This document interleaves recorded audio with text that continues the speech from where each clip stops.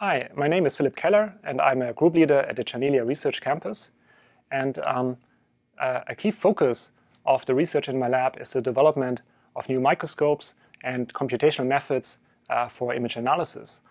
And our efforts in technology development to this end are also motivated by our desire to investigate and understand a fundamental question in biology.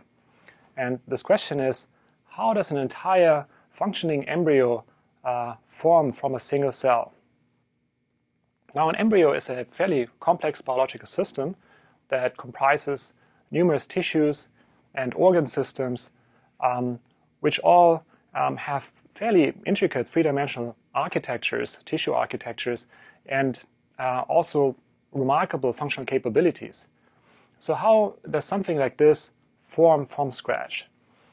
How do the cells in the embryo divide, move, interact with each other, change their shape, differentiate, to gradually give rise to this complex embryo? And given that there are so many cells forming during early embryogenesis, how do these myriad cells coordinate their dynamic behaviors? Now, there are many aspects of this process that we don't really understand yet. We do know that it's certainly a highly dynamic process at many different scales. And so in order to work towards a comprehensive understanding, it is an important prerequisite that we find a way to visualize and quantitatively analyze this dynamic behavior of all of these cells as an entire embryo develops. And so we've always been curious to find a way to study embryonic development at the single cell level in a mammalian embryo, so that we can gain insights, make observations in a biological model system that is relatively close to us humans. And so this goal led us to the mouse embryo. So in the mouse embryo, if you want to follow the formation, development of the early tissues and organs from this initially pluripotent ball of precursor cells, there's a 48-hour time window shown down here from embryonic day 6.5 to 8.5 that is of critical importance. During this period of time, the germ layers are forming. So we have the mesoderm, and the endoderm, and the ectoderm emerging. And then these germ layers in turn give rise to the early tissues and organs. So by the end of this 48-hour time window, we have an embryo that has, for example, a neural tube, it has somites, it has an early stage gut, and it even has a beating heart. Now, the tricky part is to find a way to actually measure what all of the individual cells are doing in the embryo during this process. And in principle, if you want to do live observations and live measurements of cellular dynamics at a high spatial-temporal resolution, light microscopy is a very powerful technology for that purpose. However, so far it's not been possible to image cellular dynamics across an entire developing embryo at the single cell level. And so there are a number of challenges and difficulties associated with that goal. In general, it is not trivial to image mouse embryonic development because the mouse embryo is very sensitive to light, which, however, we have to rely on in the light microscope to do the measurement. It also needs to be cultured. It needs a sophisticated culturing protocol to be kept alive and healthy in the microscope. Now, if you want to measure cellular dynamics and do live imaging of mouse development at the single cell level over this entire 48-hour time window, we have added challenges because now the embryo also grows by a factor of about 200 in volume over this period of time, and it has fairly complex optical properties. So for these reasons, we set ourselves several goals in the study. The first goal is to develop a microscope that would enable us to do these types of measurements, to image mouse embryonic development at the single cell level through gastrulation, early organogenesis at the single cell level. And then secondly, to use the resulting image data in order to analyze how cells divide, move, and essentially assemble in these early tissues. And then considering that there are a number of resources that would come out of such an investigation, and also technology that needs to be developed. We also want to make sure that all of these resources and methods would be publicly and freely available to the entire scientific community. That would be the third goal. So, starting with the first goal, we needed to find a way to develop a microscope that allows us to do long-term, high-resolution imaging of mouse embryonic development. And so, a key idea, a key concept in the microscope that I'm about to show you, and in fact in pretty much all of the microscopes we've developed in the lab so far, is the idea of using a light sheet for live imaging. Now, light sheet microscopy is an idea that's been around for a long time. The concept of light sheet microscopy dates back more than 100 years, but over the last 15 years or so only has it really found its way into live imaging in biology. And now in these modern forms of light sheet microscopy, what we would do is to take the sample, which is shown here as a cylinder in this conceptual illustration, illuminate it from the side with a thin sheet of light, of laser light. And so this light sheet is only a few micrometers thick. So it's a thin optical section that we form, that we illuminate with light. And then we would detect the fluorescence that is emitted by molecules located within that illuminated plane and form an image of that fluorescent light. So for that purpose, we use a detection arm with a detection objective that is facing that illuminated plane. And then we have a camera further downstream in that arm that takes the image. And so with a camera, that means immediately we can take, we can acquire information for millions of pixels instantaneously. We also have easy means to move the light sheet relatively quickly in relation to the sample, and thereby acquire an image sequence that represents the entire volume of the specimen. And so that means we can do volumetric imaging at the rate of hundreds of millions of pixels per second if you use a state-of-the-art camera. So high speed, high imaging speed is one of the key strengths of light sheet microscopy, but there's another key advantage that's arguably even more important. And so light sheet microscopes are also very gentle methods, imaging methods. They minimize the amount of light that the sample is exposed to in order to get the image data. Now let me show an example to explain that. In a conventional confocal microscope, if we image a plane, we would use a single objective that where we first focus a light beam into the sample, and so the focus would be formed somewhere in that plane of interest. And so the fluorescence light that is then emitted by the sample would be detected would be collected by the same objective, and then we form an image.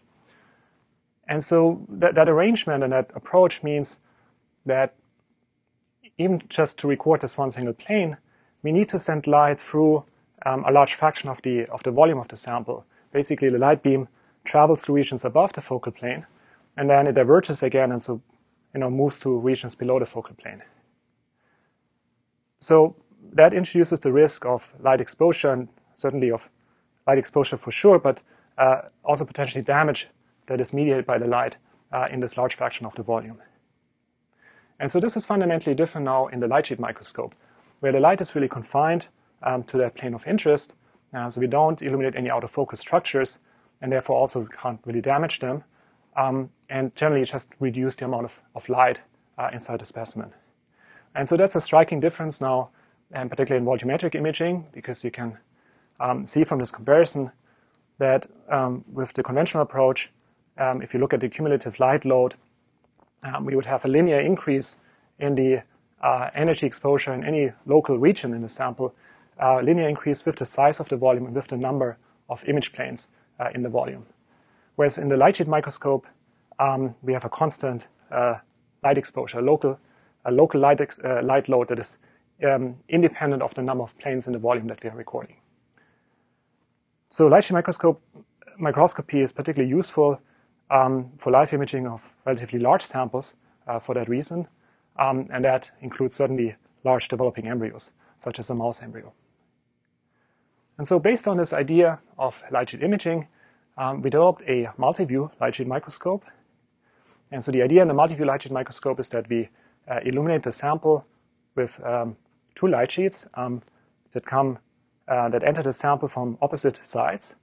And then we also have two detection arms to record the images, so we can acquire opposing views of the sample simultaneously. And so this is useful when imaging a large sample that may not be completely transparent, because then the light, basically as it travels through the sample, encounters some amount of, is subject to some amount of light scattering, light absorption, and aberrations. And so with the multi-view imaging, acquiring these multiple complementary views from multiple different viewpoints, we can simply increase the fraction of the sample that is covered in high resolution and high image quality in the experiment. And so if we look at a photo of this microscope now, as it actually exists in the lab, you can see the incubation system here in the center, and then the sample chamber would be in the inside. So this is how we then can control the temperature, and the atmosphere is critical for keeping the embryo healthy and alive. Inside the sample chamber, you would find this glass cylinder that we use for sample preparation. So that's a cylinder that has about 3 millimeter diameter and is filled with an extracellular matrix called matrigel. And so we would anchor the embryo at the location of its ectoplacental cone in that matrix. So that provides mechanical support, but at the same time, because the cone is an extraembryonic structure that we don't really need to image to see what the embryo itself, what's happening in the embryo, we have no optical constraints on the embryo. We have a clear view of the embryo itself. And there's a Teflon tube, a transparent tube surrounding the embryo to provide a small compartment for the culturing medium to keep the embryo healthy and alive. And so bottom line is that with this arrangement, we have mechanical support. The embryo is not really floating around in space. It's moving just a tiny little bit. And there's no mechanical constraint on its growth, which is important for this 48-hour time window that can grow so much. And at the same time, we have multi-view access. We can really image it from all sides without blocking the view of the sample. So with what I've shown you so far, we basically have now a microscope. We can culture the embryo in a microscope, keep it alive, do the multi-view imaging. But there's one more important problem that we need to solve.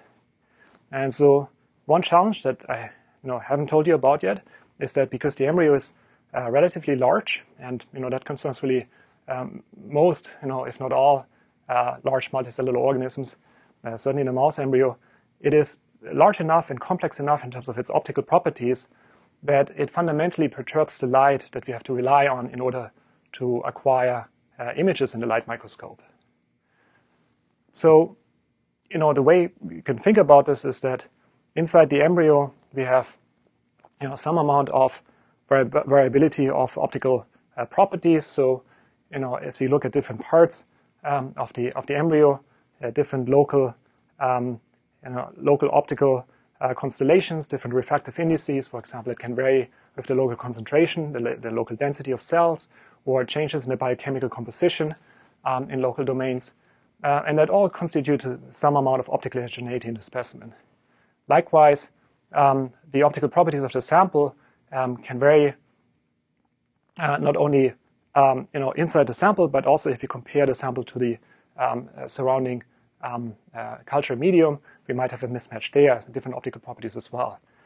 And so all of these factors contribute to aberrations in the imaging process. And that means, for example, for the light sheets, that they will change their path depending on the geometry of the surface of the embryo, and depending on exactly how they enter the sample and what the relative angle is relative to the surface. They can change their path, and they can change their path even further as they then travel through the embryo. And likewise, for the detection focal planes, we'll see an increase in curvature as we go deeper and deeper inside the sample. And so that means that the illumination planes and the detection planes are spatially mismatched. So we're effectively acquiring images out of focus. Now, what's even worse is that the situation is also changing as a function of time, because then now the embryo is not a static structure, but as I've mentioned before, it grows in size quite a bit and changes its shape. So to address this problem, we designed the microscope such that it will adapt itself to the sample. And so that involves the following concept. So first of all, we introduce a number of degrees of freedom that allow us to, so these are digitally controlled, hardware-based degrees of freedom. So we have optical modules in the microscope to introduce them, which allow us to change the geometry and the relative three-dimensional orientation of light sheets in detection focal planes. And then we have a control software that is fully automated that takes advantage of these degrees of freedom and uses them to map out the optical properties of the sample. So it will basically use software modules that are automated and that try to determine and then also apply the optimal optical settings across the imaging volume that are required to get image data of the highest quality, of the highest resolution. So it's shown here in a little bit more detail. We have the advanced optical implementation to get the degrees of freedom, and then we have all of these software modules on the right side that do the real-time processing, image processing and data analysis. And so by using this kind of adaptive imaging approach and optimizing the microscope relative to the properties of the sample, we have the following improvement now in image data quality. As an example, for two different time points in development, you can see the uncorrected state here on the right side, corrected state of the microscope on the left side. And so where we have basically a fairly blurry image in the uncorrected state, we can now recover high spatial resolution and essentially, and that's the important part, the ability to reliably distinguish individual cells, in particular neighboring cells, here in the corrected state. So across the different germ layers in the embryo, we have high resolution again. So by combining all of these features into a single instrument and a single microscope, we basically now have the tool that we need in order to perform long-term high-resolution imaging of the mouse embryo at the single cell level. And so here's an example of an imaging experiment performed in this way, where the mouse embryo expresses a fluorescent reporter in the cell nuclei. So each little blob here in this video is the nucleus of one cell. And we can see a number of striking dynamic processes in this recording and interesting structures that are forming. So early on in development, at the beginning of this 48-hour time window, you can see the ambient inflation, so ballooning of the embryo, so growing very quickly, popping out. Then there's the node forming over here. It's moving over further to the posterior side. There's a big gap here on the left side, which is there's a little hole that is represents the anterior intestinal portal of the embryo. And then from the left over to the right, we have the midline, the anterior-posterior axis of the embryo. So along this line, we would find a neural tube then at this time point. And then on the left and the right side, in the embryo, left and the right side of the midline, we have the somites forming. And then very late in this recording, particularly now at this last time point, you can see a dynamic stripy pattern here in the anterior side, which is produced by the onset of heart beating. So while we're watching this video, the embryo actually formed a heart. And if we look deep inside the embryo, which is possible, for example, by using state-of-the-art near-infrared fluorescent reporters, we can see that many of these very deep structures are still visible at the single cell level. This is now a view from the anterior side, with the camera facing the anterior end. And we're imaging fairly deep, now several hundred microns deep inside. You can see slice by slice the image volume that shows the beating heart. You can basically go all the way through that heart, pretty much at the single cell level. And there's one more trick that we can use to improve image quality even beyond what I've shown you so far. And so the idea here is that instead of just acquiring the opposing views of the sample, which are provided by the two opposing detection arms, we can rotate the embryo by 90 degrees mechanically after each volume acquisition, and so record a second set of opposing views with the same detection arms, but now at an angle that is perpendicular to the set of the initial opposite views. So that means we have recorded 4 views in total that are all orthogonal to each other. So it's a set of 4 views, and the advantage of this approach is illustrated here. In the upper panel, you can see a particular image stack now shown with the 2 opposing views, in a light microscope, we would typically have anisotropic spatial resolution. And so that means for this view that lateral resolution is typically significantly higher than axial resolution in the microscope. And so by looking at the side view of the volume, it's clear that the image is a bit more blurry along this axis versus the lateral view, versus the lateral dimensions in the XY view.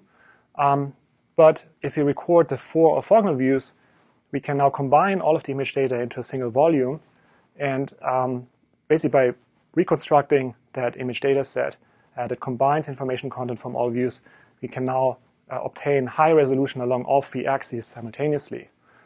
So now then, if you look at the same image volume, basically with this 4-view imaging strategy, you can see it's much crisper, with particularly higher axial resolution. And so that means it becomes even easier to track, for example, cells in regions that are densely packed with cells. And so that brings me to the second goal.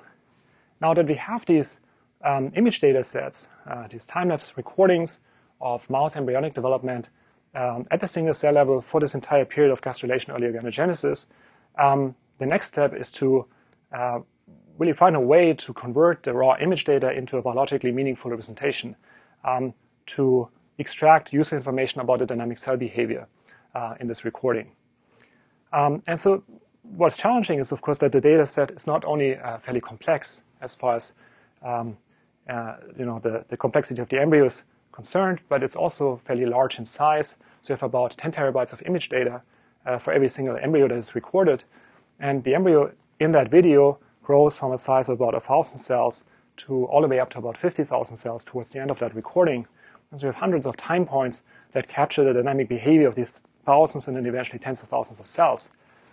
So, to analyze this and to extract that, we developed a computational pipeline that essentially allows us to do everything from basic steps such as basic large-scale data management and multi-view image processing, down to the crucial steps of image segmentation, tracking of cells, detection of cell divisions, and also registration of multiple embryos in space and time. And so over the next few slides, I'd like to show you a couple of examples of what these methods are capable of, and then also some examples of biological analysis that are enabled by these tools and what we can learn from the data. So one of the methods that we developed is the cell tracking framework TGMM, which stands for Tracking with Gaussian Mixture Models.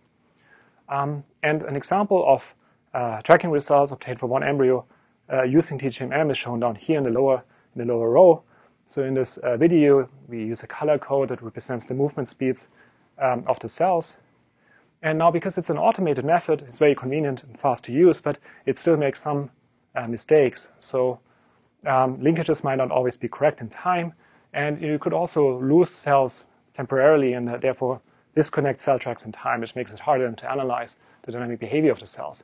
So therefore, we developed a second method, a statistical method, that is complementary to TGMM and processes the output of TGMM. And it takes that data and then, in a statistical way, examines the neighborhood of each cell in the developing embryo and looks at the dynamic behavior and uses this information in a statistical way that allows us to correct for many of the most common mistakes that happen during automated tracking. And in this course, also ensure that cell tracks are continuous in time from the beginning to the end of the recording. Also much more useful than for the data analysis. And so if you combine TGMM and the statistical method and produce a tracking database, we can, in the next step, use this information to build a dynamic fate map of the entire embryo. So you can think of this as a developmental building plan of the mouse embryo. The way this works technically is that we take the last time point of the data set, the image data at the last time point, where we know that the cells have already assembled into tissues and organs. We can actually anatomically identify these structures just from looking at the last time point fairly clearly, and thereby annotate which tissues cells contribute to. So each cell basically have that information about whether it's part of the neural tube, the notochord, or the heart field, and so on. And so then from annotating this one time point, we have tissue labels that we can associate with the tracking database so that each track in the database has a label linked to it. And with that information, we basically know immediately what the developmental origin of each tissue is, where it came from, where it started out, but also really have the entire sort of timeline of the development of this tissue in detail and in high spatial temporal resolution. Now, there's a lot we can do in terms of analysis now with a data set like this. And even just from looking at the results by eye, looking at this video of the tracking database, there are some interesting things that stand out. You can, for example, see that already fairly early on, there's a remarkable level of separation, not very much mixing of cells, of different cell types, of precursor cells for different tissues, once these cells have emerged from the primitive streak. But I would also like to point out that this is now reconstruction from a single embryo. And so we don't really know how variable development is and to what extent this particular reconstruction, this particular embryo, can be considered to be representative of mouse development. In fact, we do know that embryos of the same age actually vary quite a bit in terms of their size, their shape, and their developmental stage. You can see a couple of images over here. Just by visually looking at them, it's clear they're not geometrically the same. If you look more closely from an anatomical perspective, you can also see the stage is not really perfectly matched. So for that reason, we decided to reconstruct development in multiple individuals. You can see 4 here with that same dynamic fate map visualization from the previous slide. And then use this information from the multiple individuals in order to reconstruct a statistical representation of their development.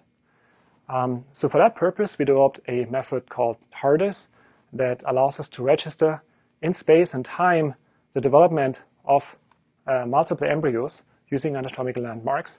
And then once they are registered in space and time, we basically can now analyze the local dynamic behavior of cells in all sorts of different parts, all different parts of the embryo, while looking at corresponding spatial regions and at corresponding times in development across individuals. And so equipped with this tool, we made a transition from a dynamic fate map from one animal to a statistical fate map constructed from multiple embryos. And that's the result shown here. So we basically have now the information of the probability that cells in a local, in some local domain in the embryo will give rise to a certain type of tissue, and we have that information as a function of space and time. And so that means the color code now here is not just solid colors as it was before, where each color is one tissue, but we also have a little bit of shading, which then represents this probability. So it can be high probabilities to contribute to a certain tissue or low probability, and probabilities to really contribute to multiple tissues at the same time, as in the statistical analysis. And so then if you go to these fairly low probabilities, you can see how the colors all fade into gray. And that means that in the video over here, we can now see the boundaries between tissues in this gray color, statistically speaking. We also use the TARDIS method to build an average mouse embryo.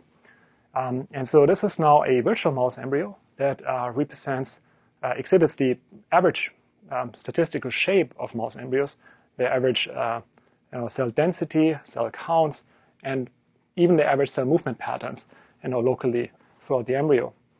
And so by reconstructing this average embryo, we also immediately have access then to the information on the variability of developmental processes.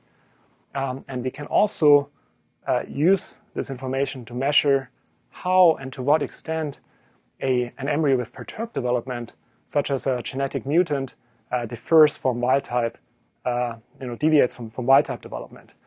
In principle, all we need to do for such an analysis is to use the same imaging tools to image the perturbed embryo, the development of the perturbed embryo, and then use TARDIS to register it onto this reference atlas of mouse development.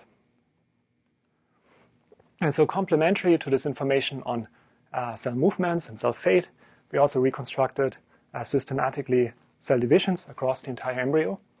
And so for this purpose, we collaborated with the groups of Srinivas Turaga and Kristen Branson at Janelia, who used a method, basically developed a method based on neural networks that identifies the condensation of the chromatin that occurs in the course of cell divisions, and basically picks up the associated changes in brightness and texture of the fluorescent marker that we use in these live imaging experiments, this nuclear marker. And so this is the result of using this technique at the scale of an entire embryo. This is actually the same image data set I've shown you before, the same visualization, times visualization of embryonic development, but now superimposed with a color code that points out where all of the different divisions occur using this color code. So there are several tens of thousands of divisions happening in each of these embryos during these 48 hours. You end up with 50,000 cells at the end.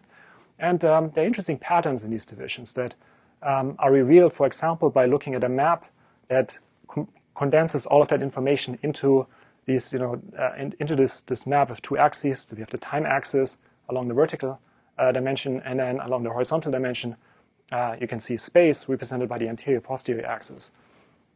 And so these are now all of the divisions from this one embryo. There's tens of thousands of cell divisions. We can see now how they cluster at the anterior and the posterior end, so where the colors become red. And so since the embryo is in a constantly growing state during this period of time, which means that the tissues are constantly elongating, pretty much all of the tissues are growing along the anterior-posterior axis, that means that the cell divisions seem to cluster at the leading edge of these growing tissues, which then in turn raises the question of whether this particular location, particularly placement of cell divisions, actually actively supports the elongation of these tissues, or whether it's perhaps just much easier to find space for cell divisions at these leading edges rather than in the middle of the embryo, where you might have a harder time pushing your neighbors to the side. Now, finally, what I'd like to show you is one last biological analysis, which now ties together all of the different resources we've looked at so far. Information on cell divisions, cell movements, and like the image data, at a more macroscopic scale as well. Basically allows us to link large-scale tissue morphogenesis, large-scale changes at the tissue level to the local cell dynamics. And so there are numerous interesting mechanical processes happening during this 48-hour time window. One example concerns the neural tube as a tissue that we're particularly interested in. And so if you look at the image data from the inside of the embryo, so same image data set as before, but now looking from the inside and the surface rendering, so you can see the inner surface, so you can see the deepest tissues most clearly, you can see the dramatic morphological changes that give rise to the formation of the neural tube. So initially we have, again, the embryo is in this elongating state, the tissues are elongating, so the neural ectoderm is expanding along the anterior-posterior axis, and then eventually the neural plate is folding in upon itself to give rise to the neural tube, as shown here. You can see now the zippering of the neural tube. And at the same time, this video also nicely shows the formation of the somites, so these little blocks of tissue here on the left and the right side of the neural tube. So we're curious to understand what is happening at the single cell level locally in the embryo during these large-scale tissue rearrangements, these large-scale morphological processes. And we can investigate that now with our databases of cell divisions and cell movement patterns. So by systematically going through the data and thinking of the process as like this two-step process where we first have the extension of the body axis, we first have the elongation of the neural ectoderm, and then we have the folding process, we find the following thing. If you look at the cell divisions, initially during the phase of tissue elongation, the divisions are for the most part aligned with respect to their division axis with the rostrocaudal axis of the embryo. So in other words, during the elongation of the tissue, the cell divisions are aligned along this axis of elongation. And then once the tissue goes into this mode of folding, the orientation of cell division gradually changes until eventually, as we reach a peak folding, the cell divisions are pretty much all oriented along the mediolateral axis. You can see that in the rightmost panel. So it seems that basically at any point in time throughout this tissue, cell divisions always are oriented along the axis of the dominant mechanical process in the embryo. So we were curious to see if this is a conserved feature across other tissues as well, maybe a more universal phenomenon. So we looked at neighboring tissues, for example, the somatic mesoderm, which sits right next to the neural tube. And so this tissue, the somatic mesoderm, does not go through the switch from elongation to folding. And we actually also can't see in the cell divisions this kind of switch in the orientation of cell division axes. So that's consistent. In the notochord, which is a tissue that sits right on top of the neural tube, cells are also, again, very close to the neural tube. This tissue is always in an elongating phase. It's not really switching to folding at any point in time. Always elongating, and again, cell divisions are basically aligned with the rostrocaudal axis, with the axis of the elongating tissue throughout the entire time window. So it seems that basically across all of these different tissues and time windows, cell divisions are indeed aligned with their division axis to the axis of the dominant mechanical process that happens in that tissue at that time. So it raises the question of whether cell divisions are systematically placed and oriented to support this mechanical process, really support it, or whether it's so the causality works the other way around, and because of the forces that act on the tissue during these morphogenetic changes, the cell divisions are forced into a particular orientation. The cell division axes are forced into a particular orientation. So now that we have these observations and these different hypotheses we can formulate as a direct result of this dynamic atlas of mouse development, we can, in the next step, now design follow-up experiments, perturbation experiments that investigate this causality and basically allow us to look at the mechanisms in more detail. And so I'd like to end on a note that all of the tools we've developed in this study, the microscope, our computational tools, but also the data resources, so this dynamic atlas of mouse development, they're all available as free public resources. Typically, that's a bit difficult to achieve for a microscope. How do you make it publicly and freely available? But we were fortunate enough to be able to partner with the Advanced Imaging Center at Janelia. And so the Janelia ASC basically now has a copy of our adaptive multiview light chain microscope that is freely available. You can contact them to arrange for time on this instrument. And if you publish data obtained with this instrument, we also not co-authors on these papers. So we really want to make it as easy as possible for people to use these new technologies, also long before they are available as commercial instruments. So here's the website of the Janelia ASC. Please feel free to contact them if you're interested in this method and you think it might help you with your research. We also set up an atlas website, the Janelia Mouse Atlas, where you can download information and, in fact, the resources coming out of this work, the Dynamic Cellular Atlas of Mouse Development, the open source computational framework, and technical blueprints of the microscope if you want to build your own microscope.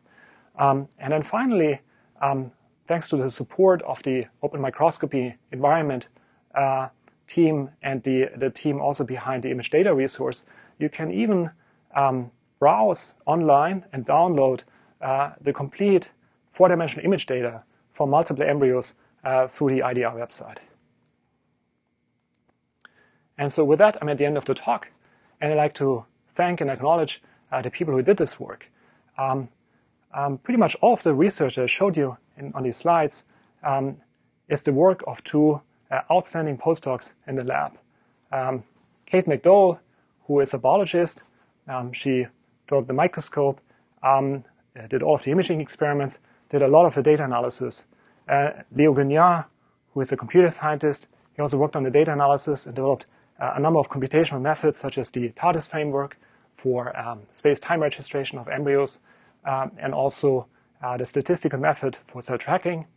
I also like to thank our alumni Fernando and Loic, who contributed to this work, and I'd like to thank our Janelia colleagues and our external collaborators for their support and the exciting and fantastic collaborations. Thank you very much.